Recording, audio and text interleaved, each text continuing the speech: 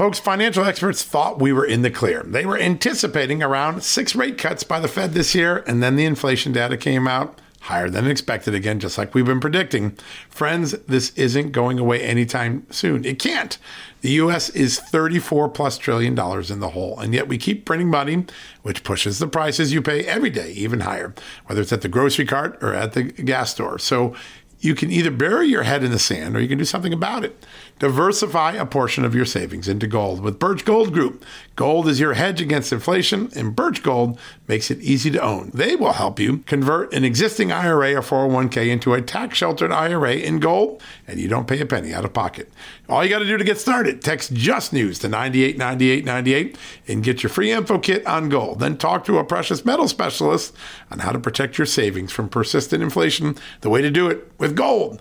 All you got to do to get started on that journey with my good friends who I trust more than anyone at Birch Gold Group, text Just News to 989898 right now.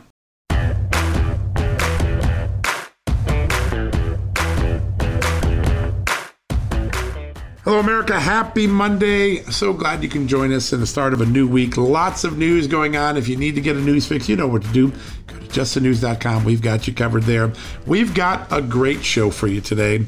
The world is aflame, particularly scratching its head on what to do about the prolonged now Russia-Ukraine conflict. Does Joe Biden have this right? A lot of people have their doubts. We've got somebody at the start of the show, top of the show today, that really can get to the bottom of it. George Beebe, he's currently the director of grand strategy at the Quincy Institute for Responsible Statecraft. Before that, he was one of the CIA's premier experts on Russia intelligence and analysis. He's joining us to make sense of that war and all the other things going on. China aggression, while really sage voice in the intelligence and security world. He's first up today, George Beebe. And then we're going to go to Houston and to a good friend of the Second Amendment. Joining us from Houston is he's been a reserve officer for a long time there. He's also a training director for the Concealed Coalition. He is Austin Davis, and you're going to love what he has to say about getting prepared to protect yourself, what happened at the July 4th massacre last week in the Chicago suburbs. He's got us covered on all those things. One of the great voices of the Second Amendment, Austin Davis, right after this commercial break. Folks, Field of Greens is the healthiest thing I do every day, and I want you on this journey with me. Why? It's literally 1 scoop a day. It tastes great. I love the fruit flavors particularly, and it's completely improved my life and my health. This is nutrition the way nature intended. When I began taking a hard look at why I wasn't feeling good and why I felt unhealthy, why I was gaining weight, why I was losing energy, it wasn't just because I had hit my 50s. No, it was because I wasn't getting the right amount of fruit and vegetables in my diet. And listen, I'm just too busy to go to the store, clean up the vegetables, cook vegetable dinners, and make sure I hit the fruit. A Field of Greens stepped in. 1 scoop of powder in my drink or on my eggs in the morning, and boom, I was off and feeling better. And suddenly, I was losing weight. I was sleeping better. My metabolism went up. My blood sugar went down. My cholesterol went down. And my weight went down. And my doctor said, hey, whatever you're doing, keep it doing. You know what that is? It's Field of Greens. That's what I've been doing. Field of Greens is radically different. Each organic fruit and vegetable was medically chosen to support heart and vital organ health. I trust Field of Greens to keep me healthy. I promise you're going to love this product. But if for any reason you don't, they'll give you 100% money back guarantee. Now, you're going to get 15% off your first order plus free rush shipping because of the incredible partnership we have here at Just the News with Brick House Nutrition, and of course, Field of Greens. All you got to do to take advantage of this offer, visit fieldofgreens.com and use the promo code JustNews. That's promo code JustNews at fieldofgreens.com. Don't wait. Go to fieldofgreens.com today. Use the promo code JustNews for 15% off. Folks, if you owe back taxes, fair warning, you're not going to like this. The IRS is mailing millions of pay-up letters. Millions, I say. Then it's up to the 20,000 new IRS enforcement agents to find you. Why the IRS targets you and not millionaires? Well, because millionaires have tax lawyers. You don't, you'll pay up. Plus interest and penalties. You need Tax Network USA, and you need them now. Tax Network USA has brilliant war room strategies to solve your IRS problems quickly and in your favor. Like a preferred direct line to the IRS, they know which agents to deal with and who to avoid. It's not all bad news for you because Tax Network USA learned of a special limited time IRS offer. They're willing to waive $1 billion in penalties if you qualify. So schedule your free confidential consultation to see if you qualify for this limited time IRS penalty canceling offer. To do so, call 1-800-245-6000. That's 1-800-245-6000 or visit tnusa.com/justnews. That's tnusa.com/justnews. All right, folks, welcome back for the commercial break. I know a lot of us are thinking about how long may this war go on in Eastern Europe between Ukraine and Russia. All of the challenges that an aggressive Vladimir Putin has created for the world. Well, we have one of the perfect guests to help us walk through that very thorny and tricky issue. He's a longtime intelligence analyst and former head of the CIA's Russia Analysis Desk, currently the director of Grand Strategy at the Quincy Institute for Responsible Statecraft. He is George Beebe. George, great to have you back on the show. Great. Thank you, John. You have done a lot of writing, a lot of thinking. In fact, I think your 2019 book was probably one of the most prescient to warn what was coming. The Russia Trap, how our shadow war with Russia could spiral into nuclear catastrophe. A lot of warning signs that the tensions were building. We're 3 or 4 months into the war now. Your thoughts? Is this going to be a long-haul war, or is there some diplomatic settlement that could burble out of it? Well, right now, we're not heading toward a diplomatic settlement, although I think we should be. But all indications are that the Russians are girding for a very long-term war in Ukraine. And the United States and the West are as well. And so long as the West is willing to support the Ukrainians in this effort, I think the Ukrainians are certainly willing to continue fighting for their survival in all of this. So we're on a trajectory either toward a very long war or some sort of escalation into a direct U.S.-Russian confrontation before we end all this. So right now, it's looking fairly bleak. Yeah, it doesn't seem to be any sign of either side relenting. President Zelensky from Ukraine asking for a lot more weaponry, clearly preparing and settling in for a long haul. I've seen some very smart articles that you were quoted in, and one of the potential dangers here is that Joe Biden seems to have a bigger strategy than just address this war, and it's to use this moment, this confrontation, to weaken Russia. A lot of people have heartburn about that. Your thoughts about the idea that the long-term U.S. objective here is to weaken Russia, which could maybe drag a lot more people into this conflict? Yeah, that of course is a temptation that we kind of slid into relatively early in this war when it looked like the Ukrainians were winning and the Russians were underperforming relative to what everyone thought would happen. And we started, being more susceptible to what you might call mission creep. Right. Not only could we defend Ukraine against capture by the Russians, but we might be able to eliminate our Russia problem altogether. It's so weak in the Russian economy, so weak in its military, that it couldn't really be a significant player in the world anymore. The problem with that is really twofold. One is that it might succeed, and that sounds sort of paradoxical, but right. Russia can cause problems through being too strong and aggressive, and we're seeing to some degree the fruits of what that kind of thing can look like in Ukraine. But it can also cause problems by weakness, and this is something that we had to wrestle with back in the early post-Soviet period in the 90s. When Russia looked like it was spinning apart. It had the insurrection inside Russia in Chechnya, lack of governance. A lot of Russia's constituent components were ungovernable. We worried about nuclear weapons, spinning out of control, and various technologies leaving Russia and going into the hands of rogue states and terrorists and that sort of thing. So Russia gets too weak, and we have a set of other problems that we've got to deal with. But then the other problem is what you might call a Versailles Treaty problem. You know, after World War I, Right. the victors in that war imposed a very punitive peace on Germany. They tried to cripple its economy. They tried to ensure that its defense industry couldn't rebuild the German military into something that would threaten its neighbors anymore. And they succeeded in doing that, but they created, of course, the seeds of Hitlerism and revanchism and revenge and resentment. And that's Pathway to the Second World War. Yeah.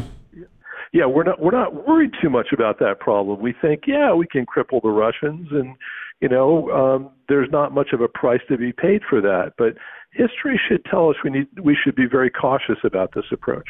Yeah, it's so interesting. I mean, in times of war and major foreign policy crisis, there's a lot of people that want to just boil these down to black and white, but foreign policy is a very sensitive chess game, and even little moves can have a very big impact on the global stage. And I think a lot of us forget that we're consumed with our daily jobs and getting the kids to school or whatever it is. But this is a very sensitive grid, and moving things around can have unintended consequences. Do you see a scenario where Ukraine gets carved up kind of like North and South Korea did in the 50s? Is that a danger here, one of the possible scenarios? Yeah, I think it certainly is. And in fact, I think it's probably the most likely scenario based on the trends we're seeing right now.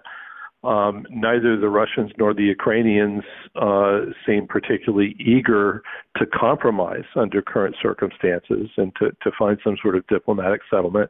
The United States is not pushing anybody to go in that direction. And we're on a trajectory toward a partitioned Ukraine in some way. The only question is, where are the lines going to be drawn? But it doesn't look at the current time like the Ukrainians are going to be able to push the Russian military out of Ukraine altogether. It doesn't look like the Russians can capture all of Ukraine. So we're likely to have some sort of de facto line of control separating Ukraine from Russian-controlled areas. And there won't be any formal agreement over that. There won't be a diplomatic settlement where an actual peace accord is signed, but rather we end up with sort of a de facto line, a ceasefire, but that is never codified, and is very volatile and becomes essentially an open wound in Europe. Yeah, that's a real danger. Now, back in April, you wrote an article suggesting one possibility is a Ukrainian treaty of neutrality, that there could be some sort of pact where Kiev gets security guarantees from the UN Security Council. Russia gets to kind of keep, for the time being, the gains it's made in the Crimea and Donbas republics. And Ukraine addresses the one thing that seems to trigger Vladimir Putin, which is moving towards NATO, will remain neutral, would be the offer from Ukraine. Is that still plausible, or has too much history unfolded since then in the war? Well, it's not impossible, although it's becoming increasingly less likely. This was something that the Ukrainians actually put on the negotiating table in Istanbul not that long after this war broke out in February. They proposed strategic neutrality with that neutrality guaranteed by the UN Security Council. And the Russians indicated that that was something they were willing to contemplate. Now, a lot of blood has been spilled since that time, and the positions of the sides have hardened considerably. Right now, I'm not sure that the Ukrainians are as willing to contemplate that as they were a few months ago. But I would say this, unless the United States plays an active role in attempting to steer things toward that kind of outcome, there's no way we're going to wind up there.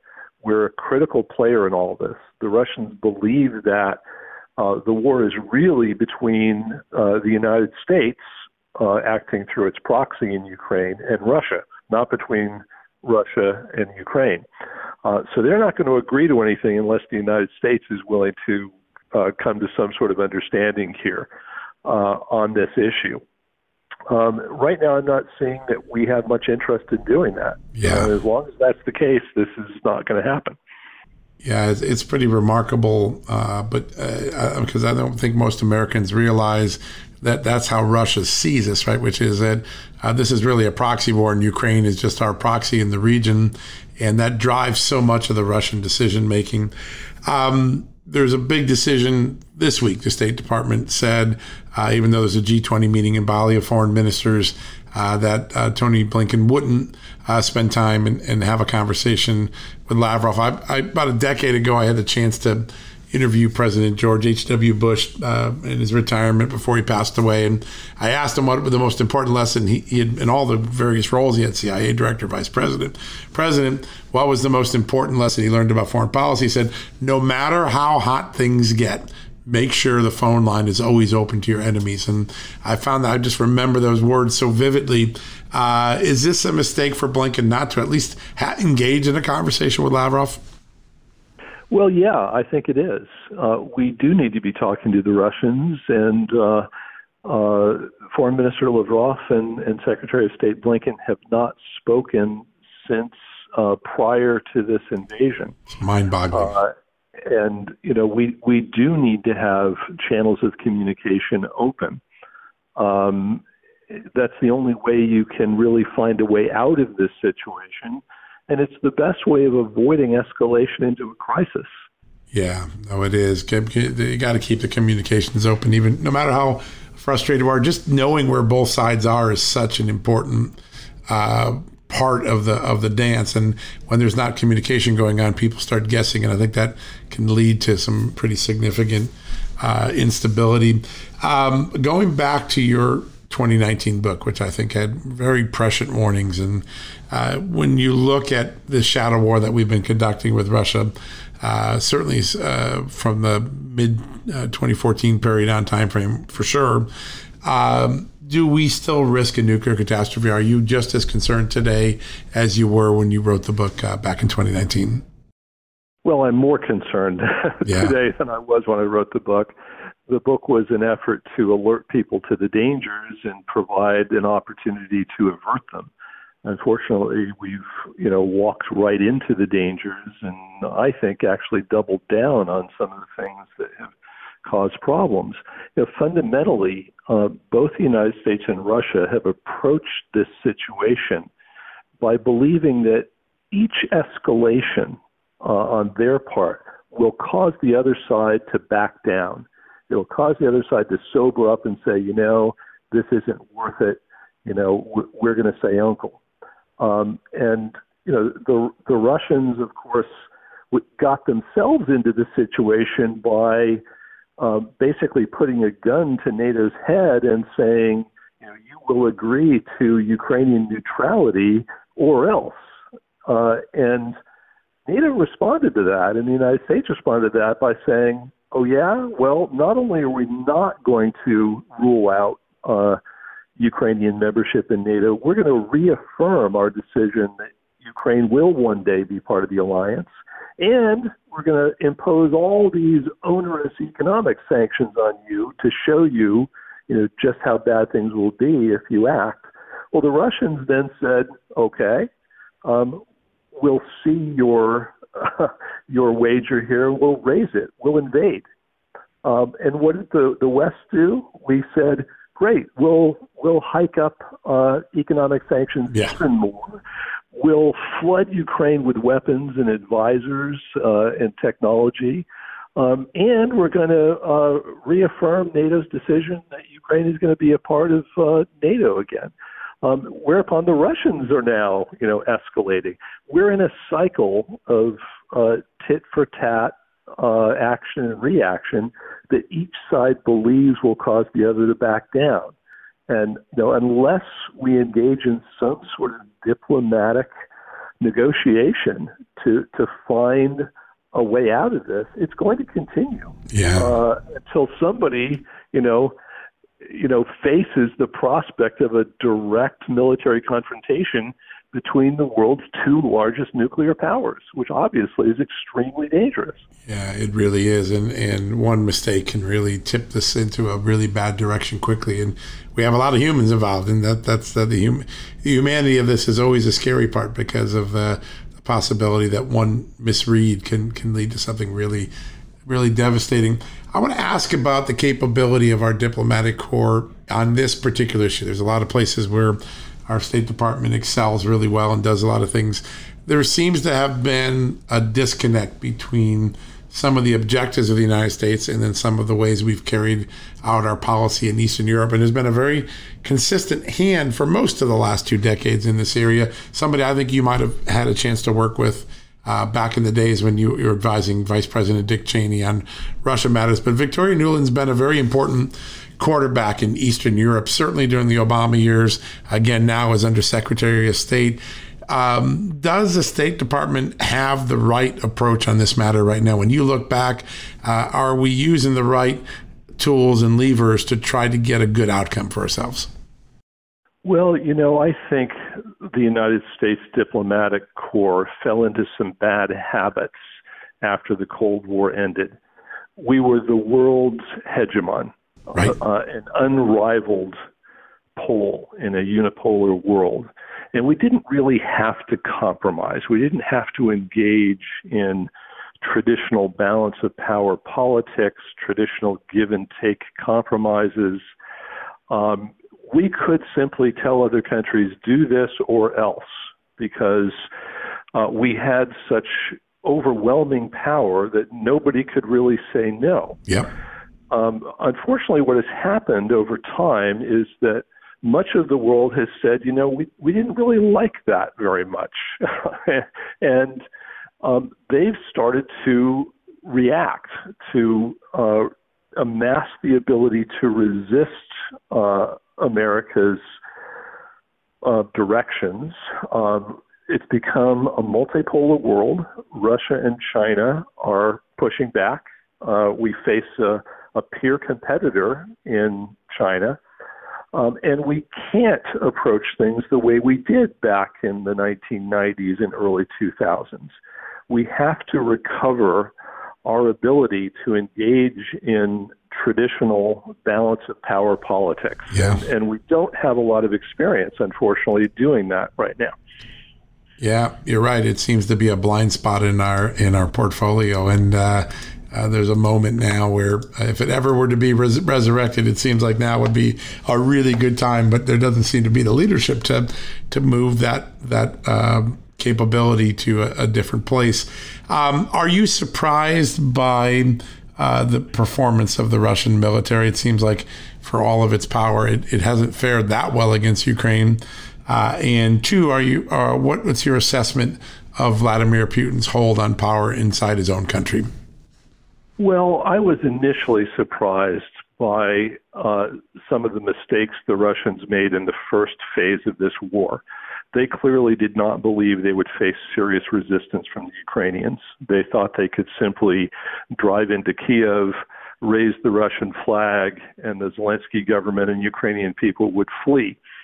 They came armed with riot control gear, which tells you that they thought their biggest challenge was going to be maintaining civic order, not defeating an army.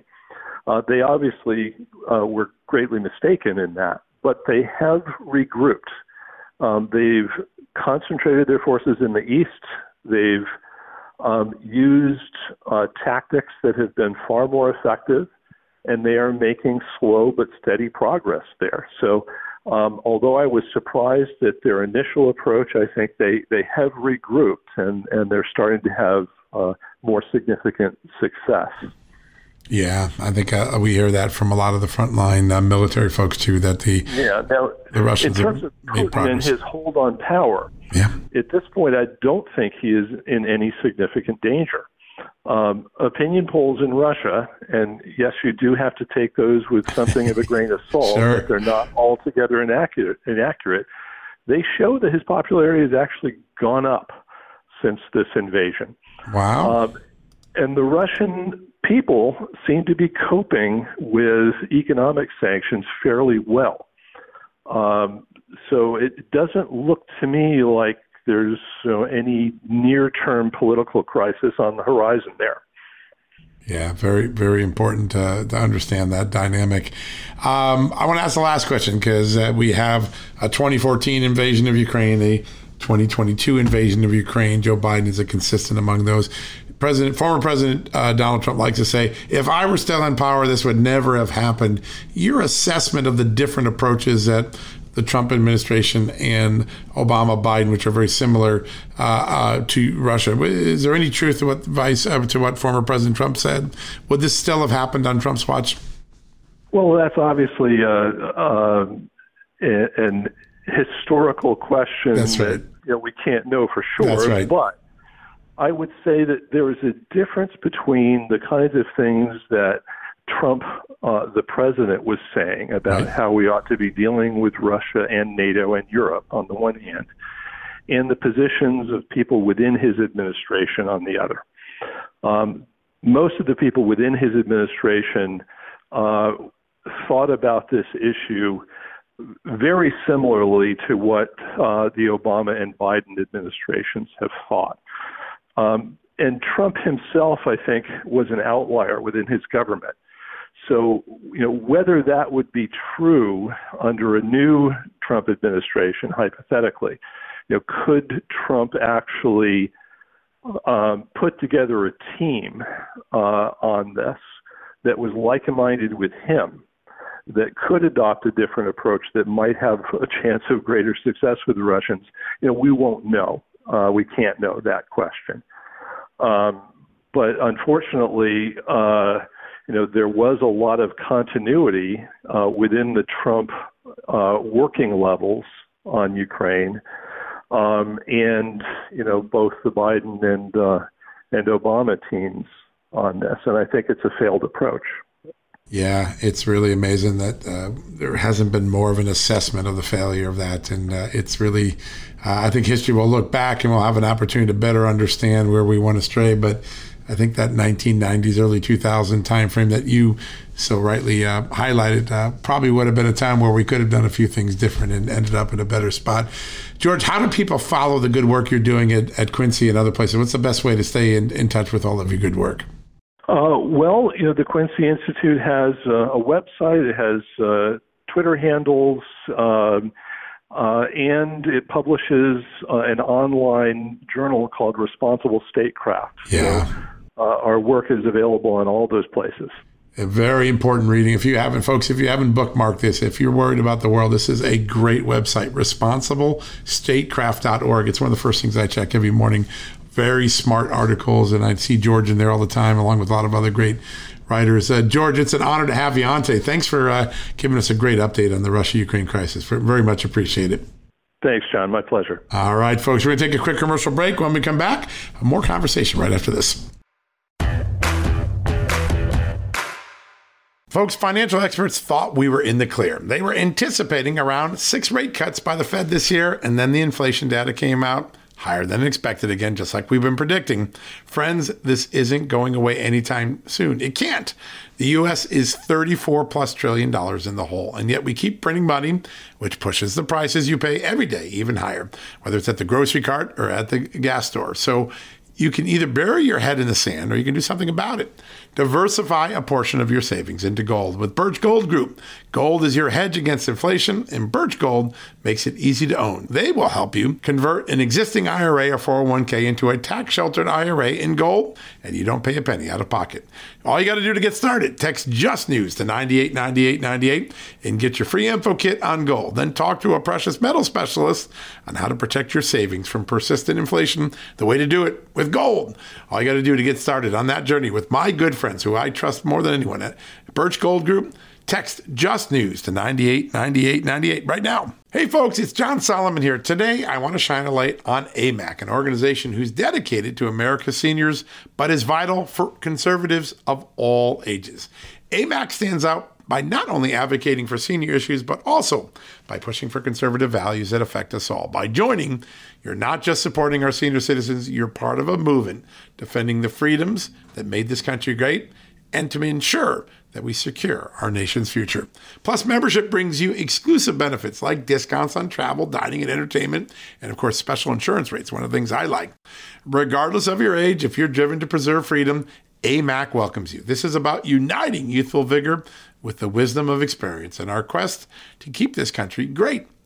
Sign up now for amac.us/justnews, and for a limited time, you get a free gift membership for someone else who shares your love for our great nation. Don't miss out on this chance to make a difference from AMAC. Join today at amac.us/justnews. That's amac.us/justnews, and extend the invitation to a friend or family member for free. What a great opportunity. All right, folks, welcome back for the commercial break. Lots of us are still coming to grips with yet another terrible mass shooting that occurred. This one, of course, on the 4th of July in the suburbs of Chicago. And this one raises questions profoundly, because this is a state that has all of the Democrats' wish lists for gun control. They have the red flag laws. They have bans on high-powered rifles. They have all the different things that Democrats say will solve our problem with mass shootings. And yet, the suspect in that case got the gun, committed the shooting, even though police had been at his home, even though there had been red flags with this guy for several years, and the very rifle he used to kill people, or allegedly used to kill people, was banned in the very community where he lived, which means the laws didn't work, which is something a lot of people have been warning, that non-law-abiding citizens are still going to find a way to commit crime. We have a perfect guest to walk us through this, what we can learn from this so we can get smarter and better at stopping shootings. His name is Austin Davis. He's a reserve police officer and serves as the Concealed Coalition's National Training Director. Austin, great to have you on the show today. Thanks for having me, John. Now, you have some really interesting work. You teach classes on how to de-escalate a situation that might be spiraling towards violence, to have situational awareness, to deal with normalcy bias, and all these things are things that civilians can use every day to be safer and also to protect their community. What are we missing in this debate? When we look at what happened on the 4th of July, where is this country not having the right debate?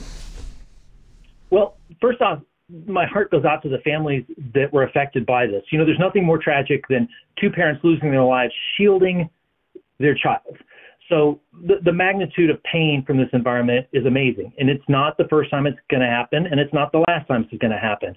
So we have to start asking ourselves some questions. Number one, you had every law in place that the people who want to limit the Second Amendment rights to about 81 million Americans in place, and it didn't help. It didn't work. You know, you had the firearms identification card that his father signed for. You had the police come out and seize some edged weapons. The father then made a statement to get the edged weapons back. They were his. Everything was in place to make this happen, but still, it did not stop an evil person with a gun with evil intent. Yeah, it is remarkable. I think that is the dynamic that has a lot of people scratching their heads. And so if you can't legislate your way out of this, there seems to be a lot of tactics that we don't talk about every day related to mental illness, relating to identifying people in distress, people that are hurtling towards maybe a violent episode and the people around them don't know what to do. What are some of the solutions that are missing from the conversation that we should be considering? I mean, you do this in law enforcement, you do this in training. What are the things that we should be having a conversation about? Well, on a practical level, and I'm pretty much an outcome-based guy, we need to think about how our world is changing, because we need to become our own first responders. When you are, and I hate to give this advice, but when you're in a public event now, you need to be your own first responder. You need to tell your family, if something happens, here's our exit, here's our secondary exit. If we get separated, here's where we're going to meet. Also, I hate to admit this, but I carry trauma gear with me everywhere I go. I carry a small ankle kit, I have tourniquets, I have chest seals, I have wound packing material. Wow. And let me tell you, the reason I do that is because if there is some sort of critical incident, I can save myself, I can save the people with me, and I can save others if I have to. And this frees up emergency responders to help other people who weren't as prepared. So it is some confirmation bias being a police officer and a civilian trainer for over 30 years. But I'm a big fan of carrying your own medical gear, having a plan with your family. This is not any different than saying, hey, everybody, buckle up, we're going to drive defensively. This is defensive living 101 in the current environment we face ourselves. Learn to be your own first responder. Yeah, what a smart mindset. We got to get more and more people into that mindset. Now, I want to step back because the victims of a shooting like what happened the 4th of July in the Chicago suburbs are many. The officers that go through this, there's that incredible photo of that officer. You can see heartbroken as he walks through the crime scene with the bodies of the children around. When you step back and you look at this, when a police officer goes in and they're in the circumstance of having to neutralize a suspect or protect the crowd from an ongoing active shooter, what are these? What is the mindset that they have, and what happens after a big event like this? Well, the three things an officer always has to do, and civilians as well, is first control yourself in the situation. Next thing, control the people in the situation, then try to control the situation. And the sad part in law enforcement is just because this event happened does not mean the shift is over. They still have to finish out the day. Yeah. And the scars from this can last forever. You know, sometimes you make a call and you think there's not enough counseling in the United States to undo what I'm about to go through. Yeah, such an important thing for all of us to remember, because the shift doesn't end, and the next day you come right back and you have to go back into that environment knowing that something bad could happen again. And I think I grew up in a family of all cops. I'm in fact the only non-cop among the men in my family, and you see that every day they got to get up and do that job regardless of how hard the day was the day before. And I think that understanding that dynamic is sometimes foreign to people who don't see it every day. You talk about something in your training that I think is really important, and that's called normalcy bias. A lot of people may not know what that is, but it is something that can blind civilians to red flags and things that are going on. What is normalcy bias? Well, normalcy bias has a lot of different ways to explain it. One of my favorite is, it'll never happen to me. That's the most common normalcy bias. Right. I've never been at a public event that got shot up. I've never had a home invasion, so it'll never happen to me. And if you don't believe it can happen to you, you won't be motivated to make those training, equipment, tactics, and mindset necessary to deal with it when it does show up on your doorstep. You know, people say all the time, I live in a safe neighborhood. Like the criminals have some big Google map they're working off of. Oh, can't go there. That's that safe neighborhood. Yeah. Or the normalcy bias is, I live in a rural area. Crime doesn't affect us. Crime affects you. There's just no witnesses. So normalcy bias is being in a movie theater and the movie theater starts getting shot up and you say, well, these are actors, these are fireworks, or there must be some logical explanation, and that wastes time.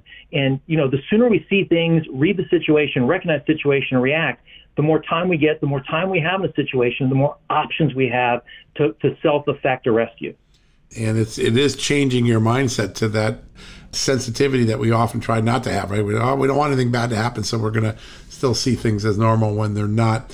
How does normalcy bias affect the effectiveness of red flag laws? And also, I'd like to ask you this question, as someone in law enforcement, as someone who's a big advocate of the Second Amendment, do red flag gun laws really work? Well, first off, I think whatever side you're on in the gun control debate, we both sides agree 100%.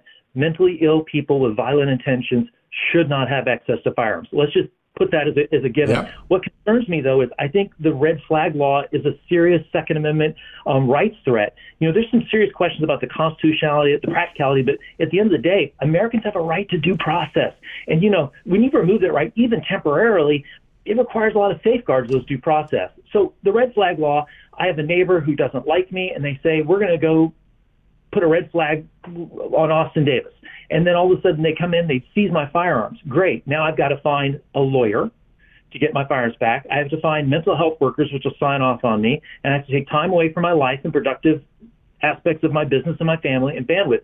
And if you don't have some sort of prepaid legal defense for self-defense, which includes red flag laws, you now have to spend thousands or tens of thousands of dollars and weeks, months, or years to get those firearms back.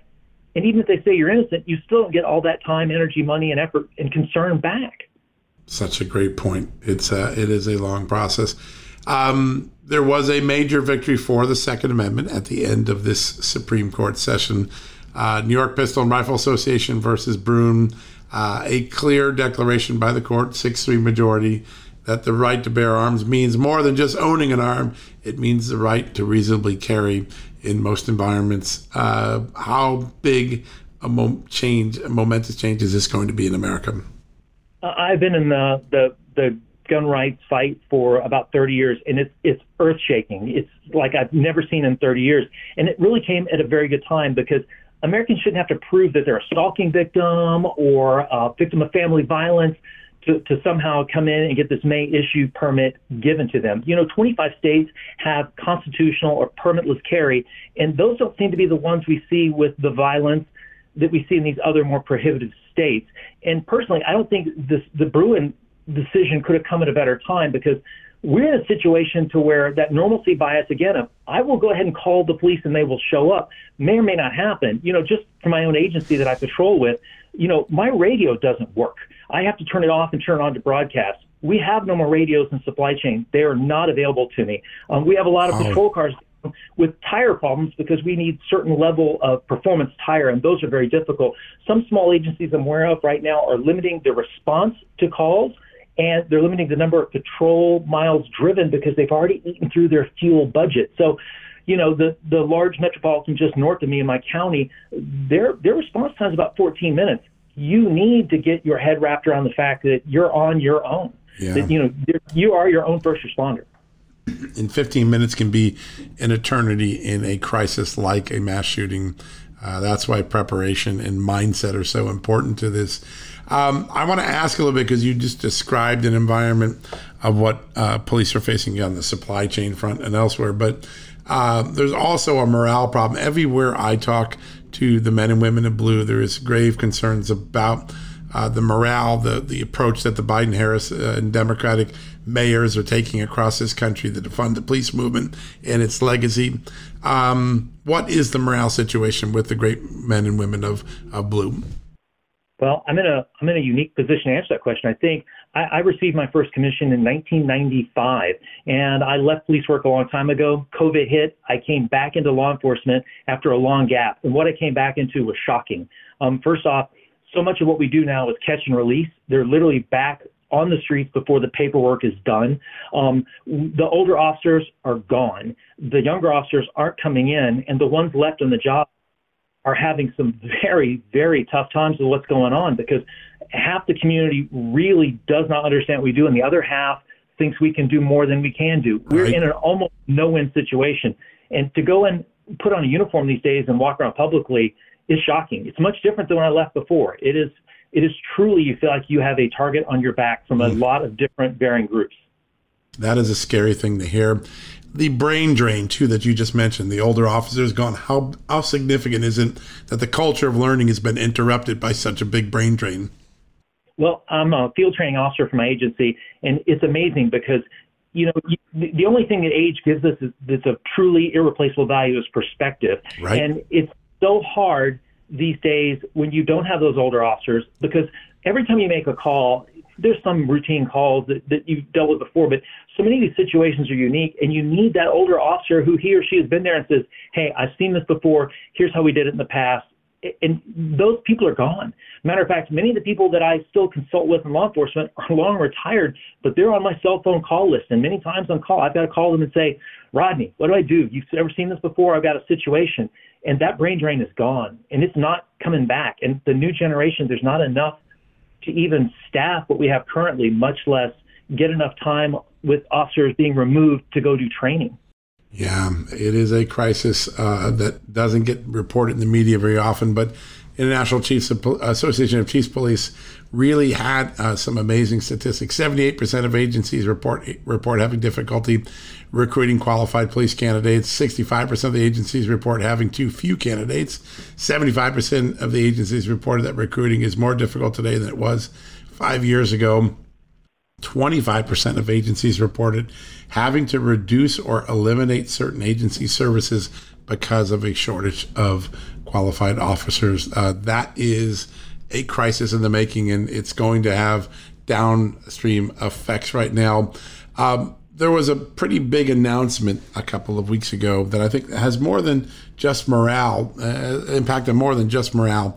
The Chicago mayor saying the police no longer will be allowed to pursue subjects who aren't certain felony suspects on foot even, so that bad guys can simply run away and the cops can't do anything about it.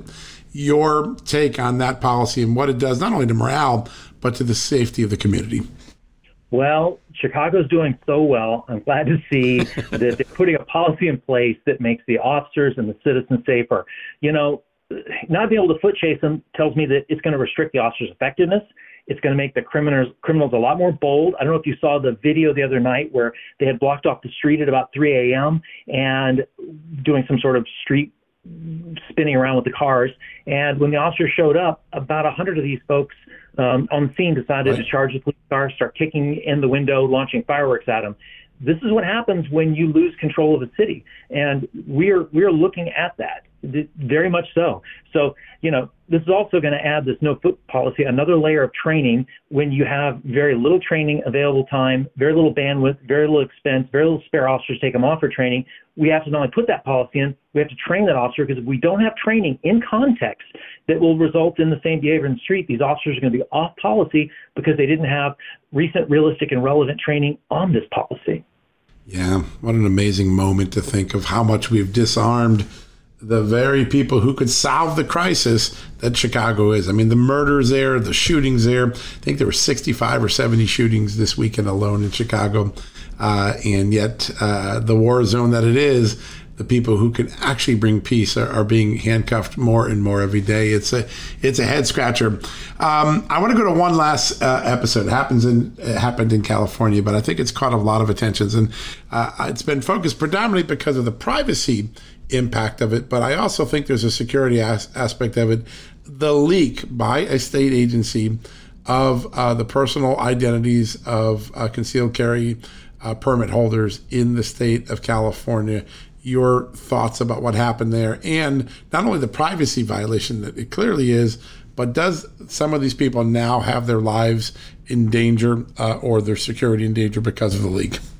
Well, as the director of Concealed Coalition, we're in all 50 states. And of course, we have a lot of our community out of California. What's interesting is when the story broke, I was in California and I was around people who were on that list, some very pro-gun people. I was in a business function.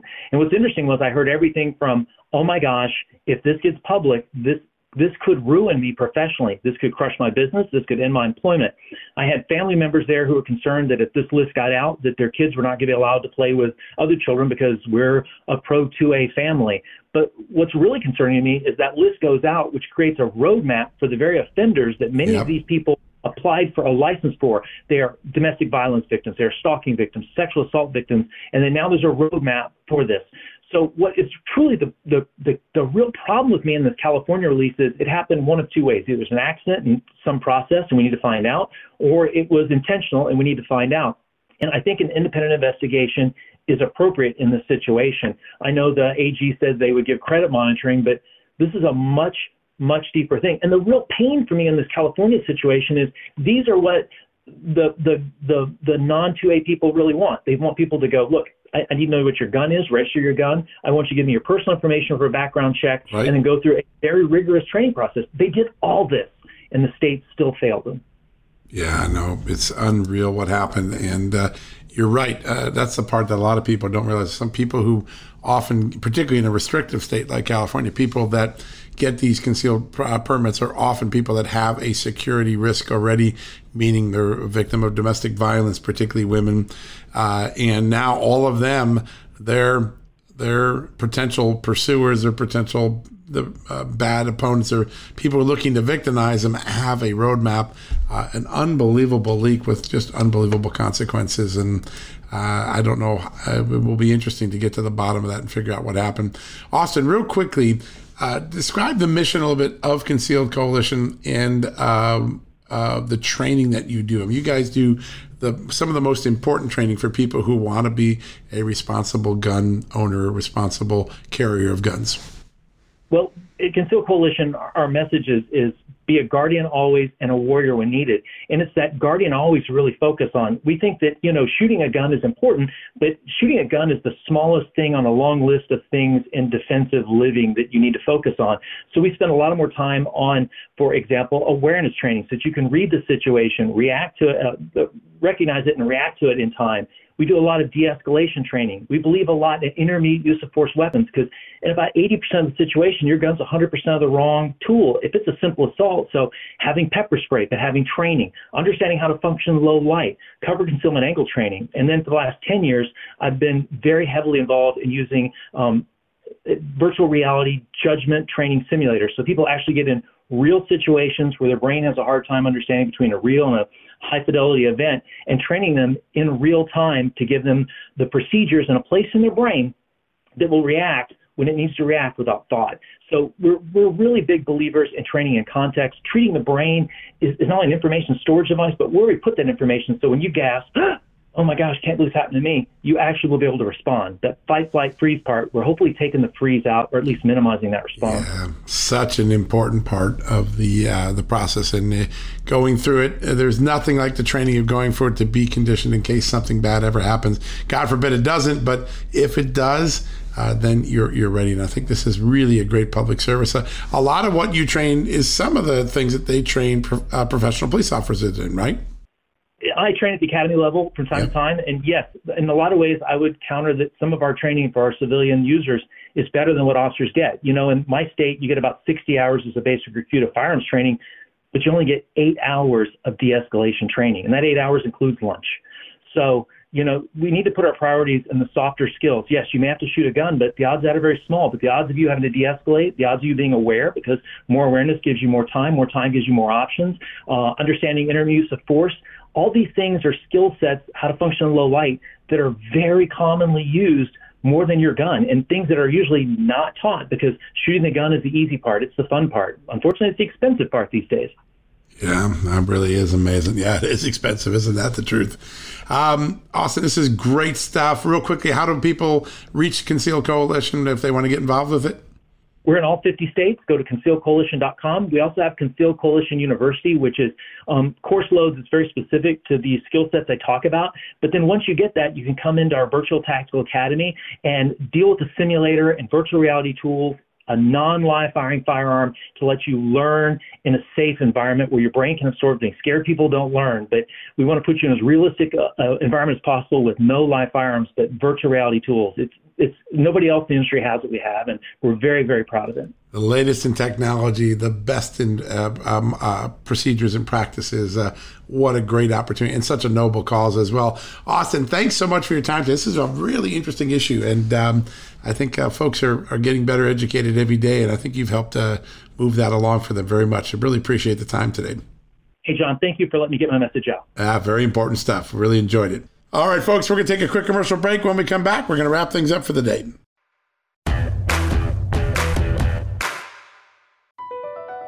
Across America, BP supports more than 275,000 jobs to keep energy flowing. Jobs like updating turbines at one of our Indiana wind farms and producing more oil and gas with fewer operational emissions in the Gulf of Mexico.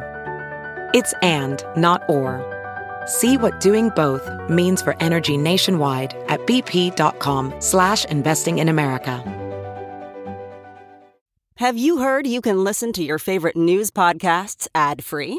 Good news. With Amazon Music, you have access to the largest catalog of ad-free top podcasts included with your Prime membership. To start listening, download the Amazon Music app for free or go to amazon.com/ad-free news podcasts. That's amazon.com/ad-free news podcasts to catch up on the latest episodes without the ads.